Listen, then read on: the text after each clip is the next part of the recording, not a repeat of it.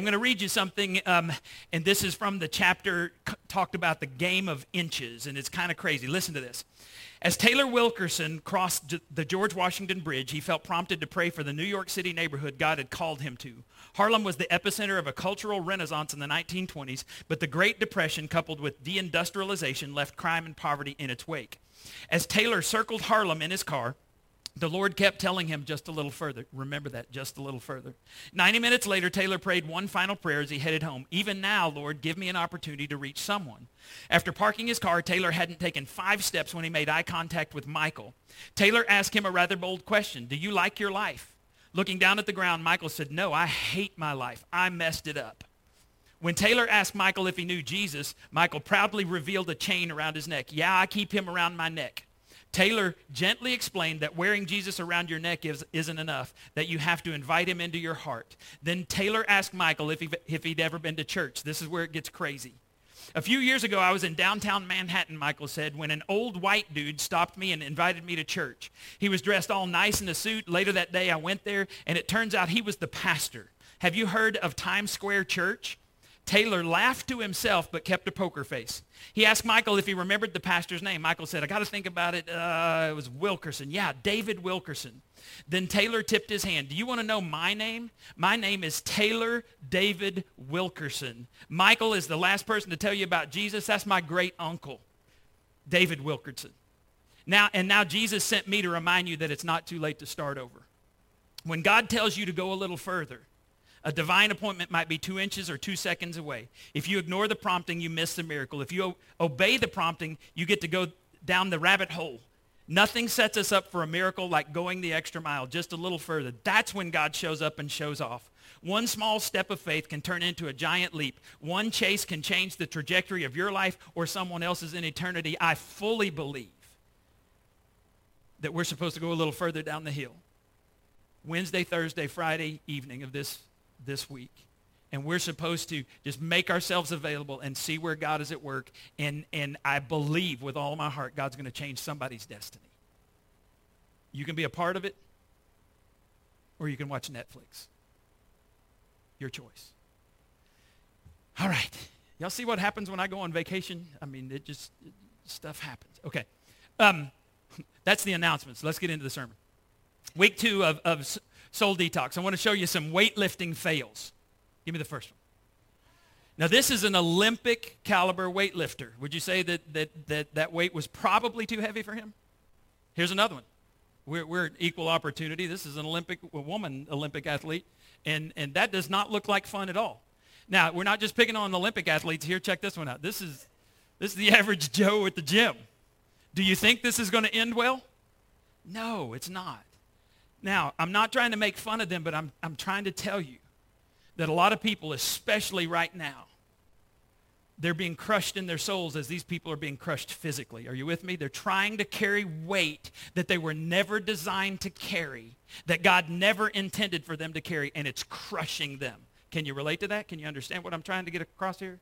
Now, if you missed us last week, if you missed the sermon, here's the key thought that's taking us through the next 3 weeks of our sermon series. And it comes from Genesis chapter 2, verse 7. I didn't put this back there, Nate. I really didn't put this one back there this week, Nate. So it comes from Genesis chapter 2, verse 7, the King James Version. That's a shout out to Casey. And it says that God formed Adam from the dust of the ground. He picked up the dust and he formed a body, an outer shell that is going to house something. And then it says that God breathed into that shell, that empty body, and it said that Adam became a living soul. So here's the key thought that's going through our series. We are not a body with a soul. We're a soul with a body. And just by the way, I'm going to by the way several times today. We do have listening guides in the back. We started doing that. We're not going to pass them out because we're going to avoid the COVID scare. If you want to take one, though, feel free to take one. You can also find it on our app, our church app, each week. We are not a body with a soul. We're a soul with a body. And listen to what the Bible says about that. In 2 Corinthians chapter 5, verse 1, it says, for we know that when this earthly tent we live in is taken down. If you've been to a funeral, I preach. I'm going to use this every time because I'm going to try to point out to grieving people that this body was never intended to be permanent. It was a tent is what the Bible calls it. When it's taken down, then in case you don't know, it says that is when we die and leave this earthly body. This body was never meant to be permanent. Look what it says. We will have a house in heaven, an eternal body made for us by God himself and not by human hands. And then look what it says in 1 Timothy about physical exercise. Physical exercise has some value. How much value? Now look at this. But spiritual exercise is valuable in every way. How valuable is it? In every way, because it promises both life for the present and for the future. The Bible is incredibly practical, and it says that exercise is good. This body is the temple of the Holy Spirit who we have inside of us, and we're supposed to take care of it. But it should not, this temple should not be an idol that we put up on a throne and worship. That's left for God alone. This body is a tent, never intended to be a permanent structure. What is permanent is your soul, and what is happening is our souls are burdened, and our souls are heavy, and people are having a hard time.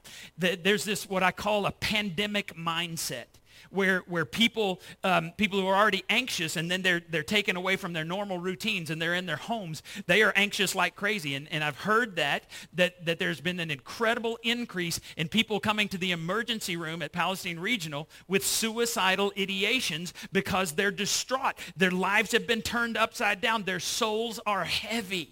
But I'm going to tell you today, God never intended for us to live with that.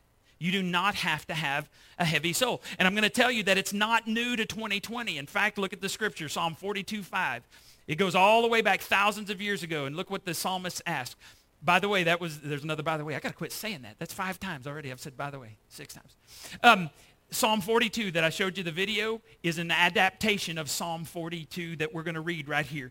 Why are you downcast? He's going to ask this again. Why, oh my soul, why so disturbed? Why? We want to discover why today. Why are people having heavy souls today? We're going to figure that out, and we're going to learn how to deal with it. Why are souls heavy? Real quickly. First, hurts from the past. Hurts from the past. Jeremiah is a great example of this. Jeremiah is called the weeping prophet, and it's kind of funny. I've been studying my way through the Old Testament. I'm almost finished with the Old Testament, but every book of the Old Testament has become my favorite book of the Old Testament as I'm studying it. I'm going to be honest with you, I didn't like Jeremiah because Jeremiah was kind of a whiner, but now that I've studied and I understand where he's coming from, I'm like, oh man, I'm kind of Jeremiah. I've kind of been a whining pastor sometimes. Look what he says. I remember my affliction and my wandering. He remembers what? My affliction and my wandering, the bitterness and the gall. I well remember them, and what happens when I remember them? My soul is what? Downcast within me. Someone betrayed you. You've been betrayed, and your soul is downcast. Jeremiah actually thought God had betrayed him, and he actually says, God, you betrayed me. It wasn't true. It felt like it, but it wasn't true. You missed a great opportunity that you'll never get another chance, and your soul is downcast. You said something you wish you could take back, but you can't take it back. You regret something you did, but you can't go back and change the past, and your soul is downcast. Your soul is heavy within you. Would you admit, who would admit you've done something in your past that when you think about it, when you remember it, your soul is downcast? Let me see your hands.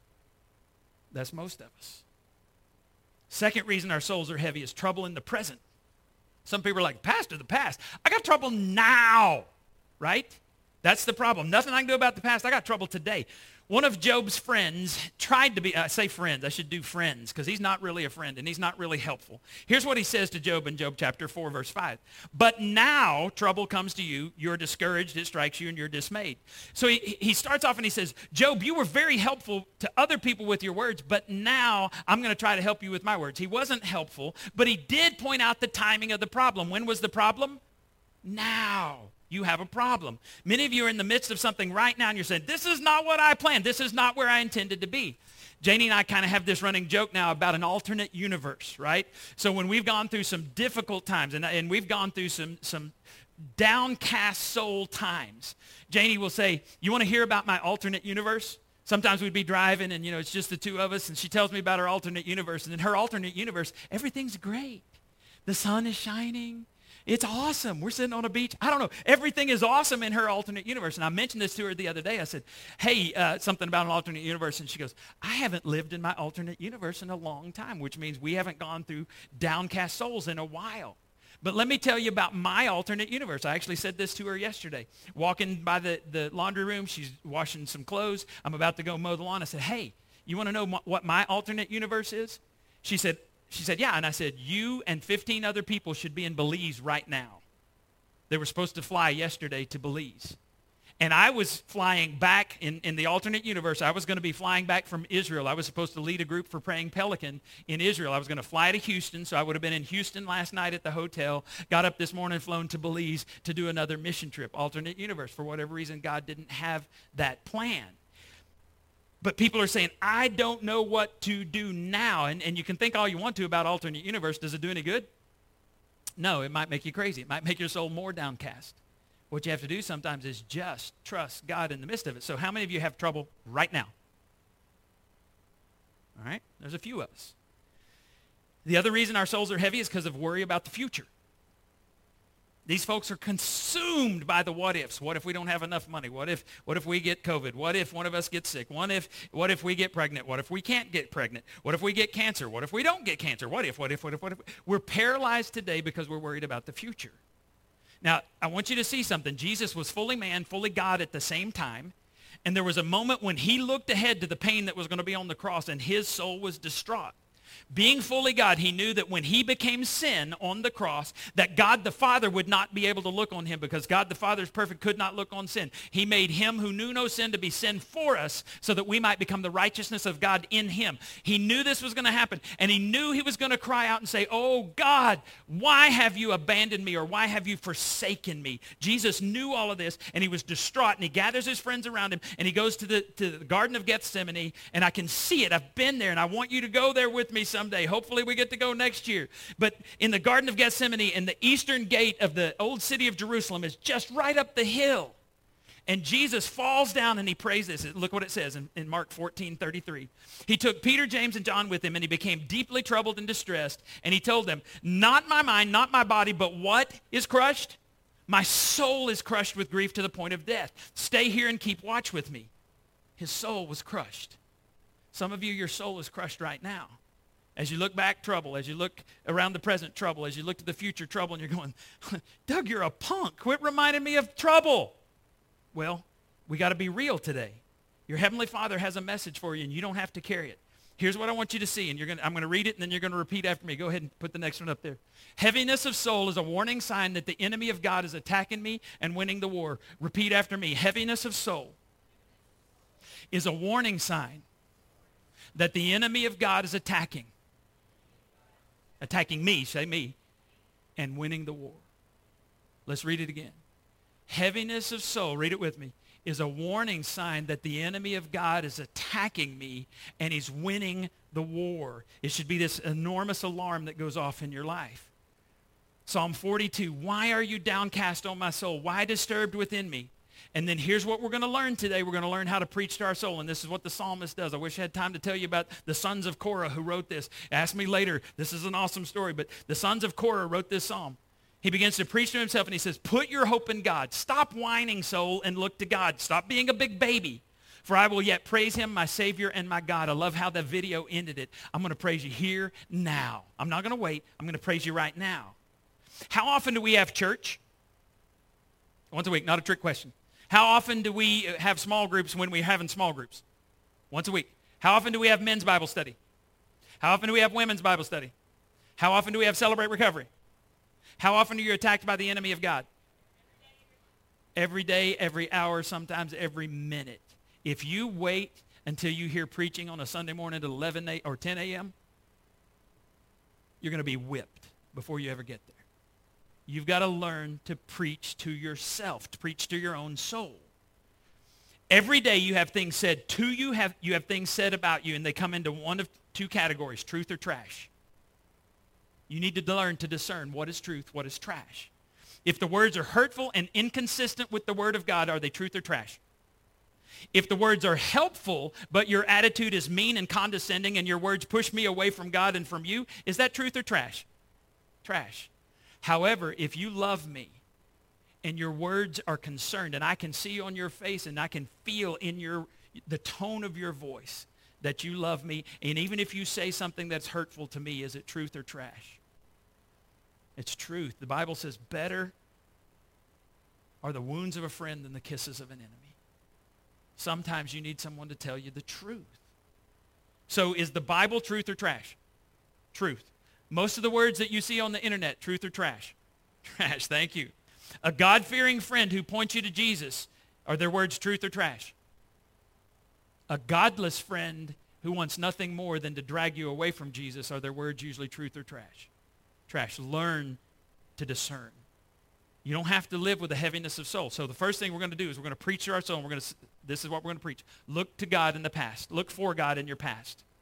When you're tempted to look back at the problems, the hurts, the habits, the hang-ups of your past, you need to refocus. So that's what we're going to say. Change your focus. Change the channel. It's what happened in Psalm 42. He was looking back. He was hurt. He changed the channel and began to focus on God. That's what happens to Jeremiah, too, in Lamentations 3. We're going to read the rest of the story. So here he says in verse 19, I remember my affliction and my wandering, the bitterness and the gall. I well remembered them, and my soul is downcast within me. Where is the focus in those first two verses? On the pain, not on God. But then look what he says. Yet this I call to mind, and therefore I have hope. And here's what I want you to repeat. You're going to say this. Hope comes from a changed focus. Say that. Say it like you mean it. Hope comes from a changed focus. Look what happens. Because of the Lord's great love, we are not consumed. For his compassions never fail. They are new every morning. How often are they new? Every morning. Great is your faithfulness. And in just a minute, we're going to listen to that song, Great is Your Faithfulness. And I hope it takes on a new meaning for you today. Whatever you focus on determines where you end up in life. You focus on the problem, you're going to be downcast. You focus on your problems long enough, you're going to be depressed. But if you focus on God, the heaviness in your soul will be lifted. Why? Because the problems are gone? No, because the problem solver, capital S, that's the next one. Go ahead and put that up there. The problem solver is involved.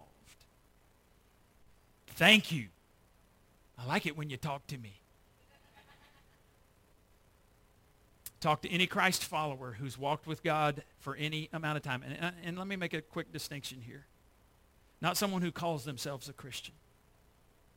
Someone who even their enemies say, well, you know what? They walk with God. Can I tell you? Most Christ followers, I know, really shouldn't tell anyone they're a Christ follower because their actions, their attitudes, their words dishonor the one they say they follow. You got to be very, very careful. If you're going to call yourself a Christian, then you need to follow Christ. And Paul said this, and I'm going to say this today. As a leader in a church, Paul said, follow me as I follow Christ. And if I'm following Christ, it is okay to follow me. If I'm not following Christ, by all means, don't follow.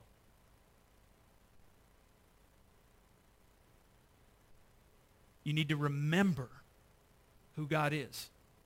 So let me just run through just a little history of New Life. Well, before that, remember when you were first called and God first wiped out your sins? And you first realized that you were free? I was in sixth grade. I was 6 years old. I was in first grade. And the next day, Sunday night, I walked down the aisle. The next day, the teacher said, anybody have anything good happen this weekend? I said, I got saved. And she said, well, tell us about it. I mean, that's a different time, right? So I stood up. I walked down the aisle, and I'm saved. I was preaching my first sermon, 6 years old in first grade. And I'm going to be baptized. You should come. You know, that type of deal. Remember when your sins were wiped away and you realized I'm free and I'm a child of the King. Remember that. Remember the time you thought you would never make it and God showed up and did something for you? Remember the time New Life Community Church needed a building and we bought this building that was falling down and we bought this house over here in the 2.1 acres for $150,000? Y'all remember that? That was 18 years ago, just June 22nd. And remember when we bought this building and there was all drop ceiling the whole way and it was nasty.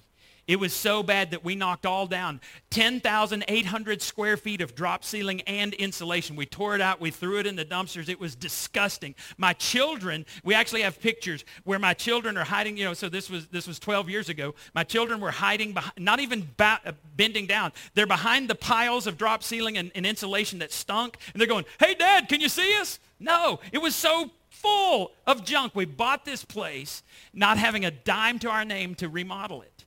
And we decided after we looked at some stuff, we thought, okay, we can remodel this and the house for $100,000. Well, the bank said, well, the building and the house and the 2.1 acres, they're worth $150,000, but we're not giving you any more money until you have an appraiser come. So we had to write out everything we were going to do, put down the carpet, the chairs. We had to put down video equipment, what we were going to do, the tile out there, the walls we were going to build, the sheetrock, the paint, everything we were going to do. And you remember waiting on the phone call from the appraiser because we were going, please let it be $250,000 because we needed $100,000 to remodel this place. Please let it be $250,000. Please let it be.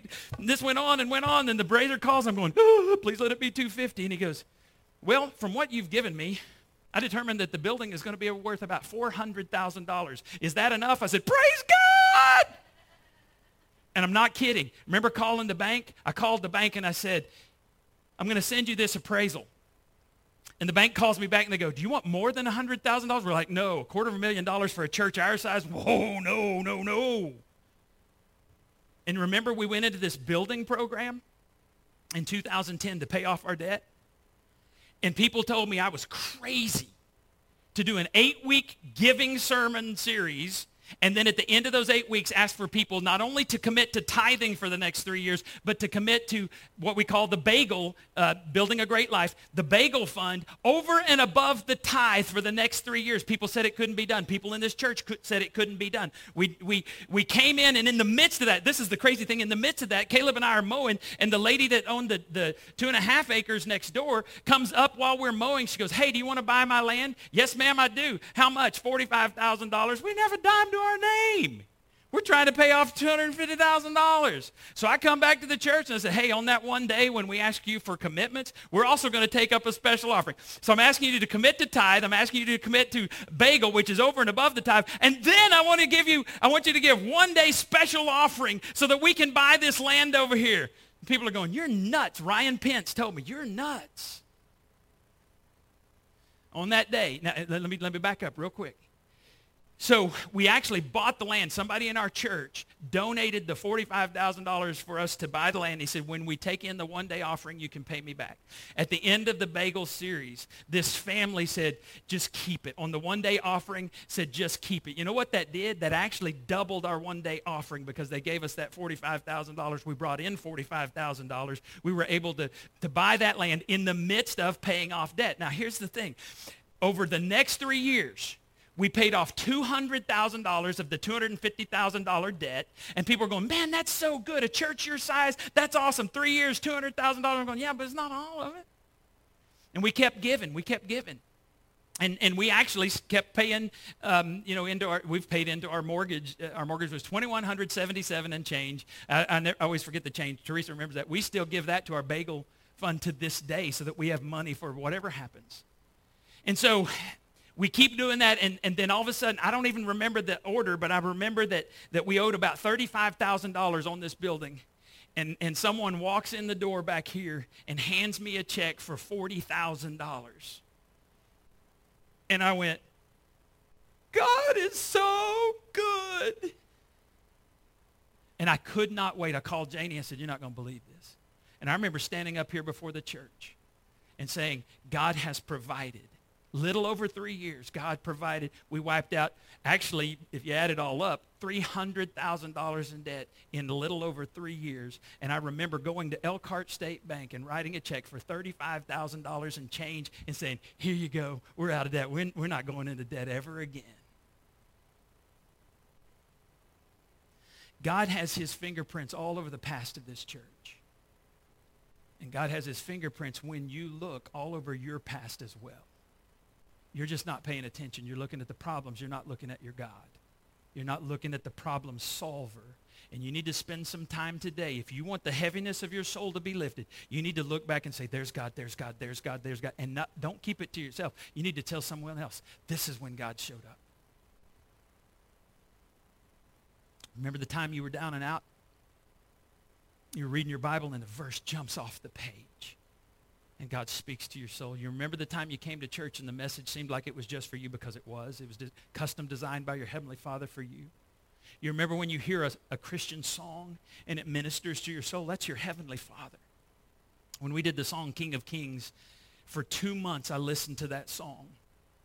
And I could not, the first note It's a hymn, and some of you don't even know the hymn. It's the doxology, praise God from whom all blessings flow. That's not even part of the song we sing. But I would sit back there, I'd be in my truck, and even the day we sang it on Easter, we sang it out here. Y'all remember drive-in church? We sang it out here. And I was almost overwhelmed where I couldn't sing. But for 2 months, when I listened to that song, I would hear praise God from whom all blessings flow. And I would just begin to weep. Because God is so good. And he's done so much in our past. When you look back, you can look at the problems or you can look at the problem solver. You have a choice. Seems like an easy choice to me. Second thing you're going to preach to your soul. Cry out to God today. I wish I'd said pour out, but I didn't. I said cry out. You can write pour out if you have your listening guide, because here's the verse, Psalm 142:2. I pour out my complaints before him and tell him all my troubles. In order to pour them out, wouldn't you have to have a lot? David has a pitcher full of problems, and he's crying out, pouring them out to God.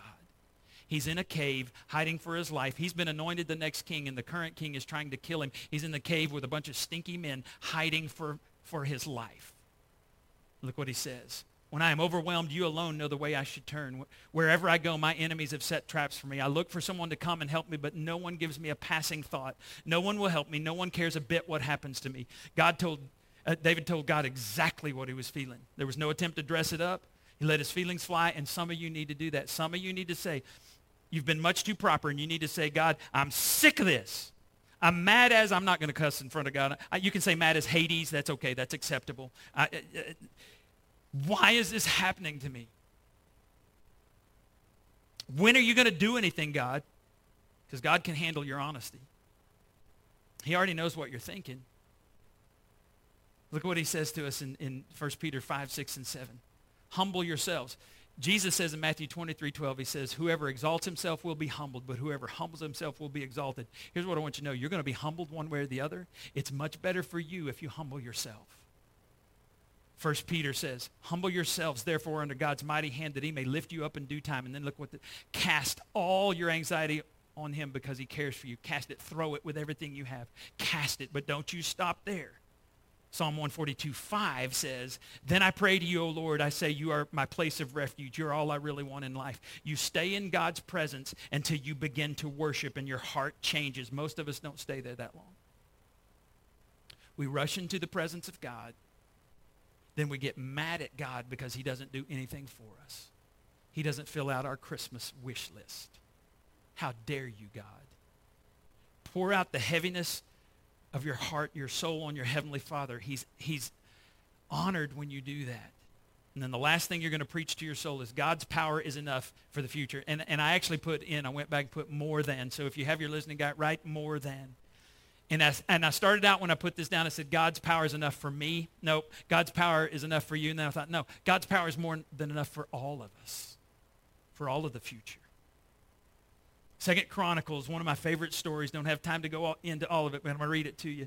King Hezekiah, they're surrounded by the Assyrians. The Assyrians are eventually going to take Jerusalem, but not this day. He says to the people, be strong and courageous. Do not be afraid or discouraged because of the king of Assyria and the vast army. What kind of army? Vast army with him. For there is a greater power. Everyone say greater power. There is a greater power with us. Where is the greater power?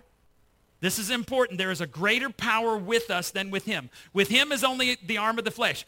There are hundreds of thousands of army soldiers from Assyria surrounding Jerusalem. Hezekiah took the letter and he laid it before God on the altar. Said, God, do you hear what they're saying about you? And God says, don't be afraid.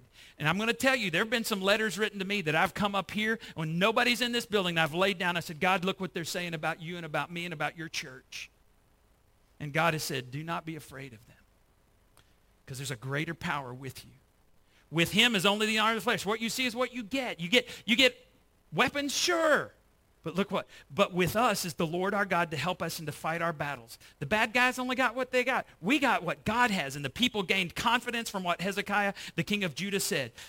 God has the power to raise the dead. And if you're with God, you have the power to raise the dead. Power to part the Red Sea. Power to cause the sun to stand still while Joshua went and he pursued the enemies of God. Power to heal diseases. Power to cast out demons. God's power is more than enough. Say, God's power is more than enough.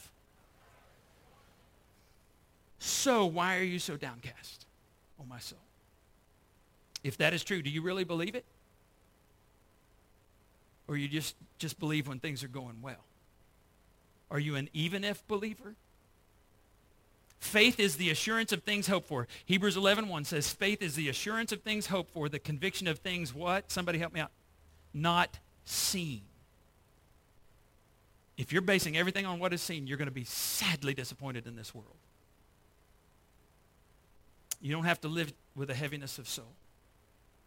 So I'm going to give us 60 seconds, and we're going to get alone before God. And then I know I'm running over. It's just blame it on vacation because God's just piling up on me what I need to say.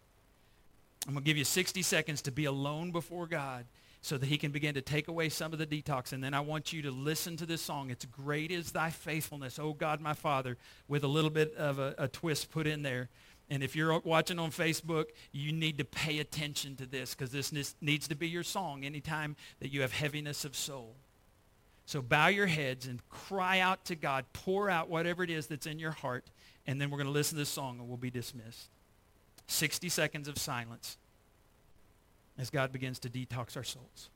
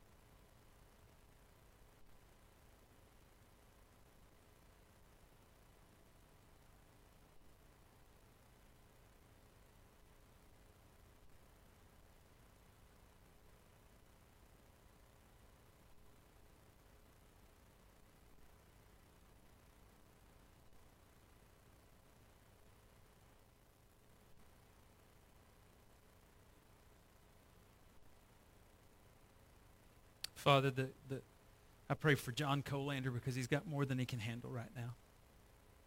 And he desperately needs you to show up in his life. And him and Ann and Kennedy, Lord, remind them that great is your faithfulness. I pray for Dennis and Kathy. Thank you that he's gone through all of this chemo and radiation. Lord, thank you that he's here today. God, I bless you every time I see him. And I pray, God, that you heal him for your name's sake. I pray for Christina, God, and the struggles that she's going through to get her blood sugar under control so she can have triple bypass surgery, God. I pray that you are real to her today. I pray for Bobby. I pray for Miss Yvonne. I pray for Mona. I pray, God, for David. I pray for all of these folks that are struggling physically, and I pray for people who are struggling with the heaviness of soul, God, that you would be real to them today and that you would remind them that great is your faithfulness.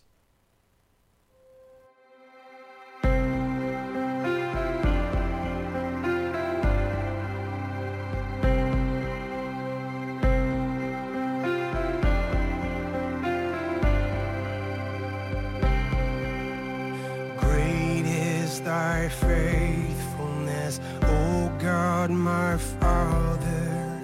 There is no shadow of turning with thee. Thou changest not, thy compassions they fail not. As thou hast been, thou forever wilt be.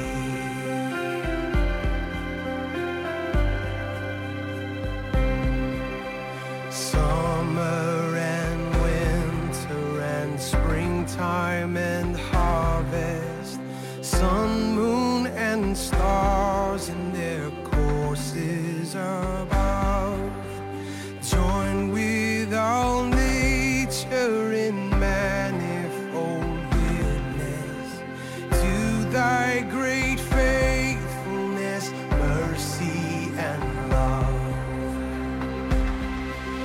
Beginning to end, my life in your hands. Great is your faithfulness. You never let go. It's one thing I know. Great is your faithfulness.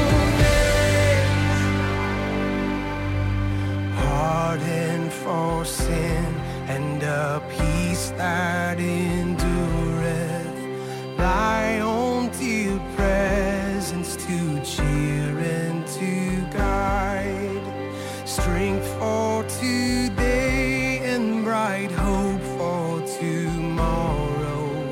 Blessings are mine with 10,000 beside. Beginning to end, my life in your hands. Great, great is your faithfulness. Never let go. It's one thing I know. Great, great is your faithfulness. Beginning to end, my life in your hands. Great, great is your faithfulness. You never let go. It's one thing I know. Great, great is your faithfulness. Oh, great, great is your faithfulness.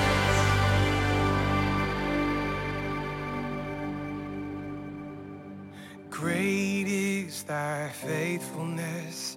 Great is thy faithfulness. Morning by morning, new mercies I see.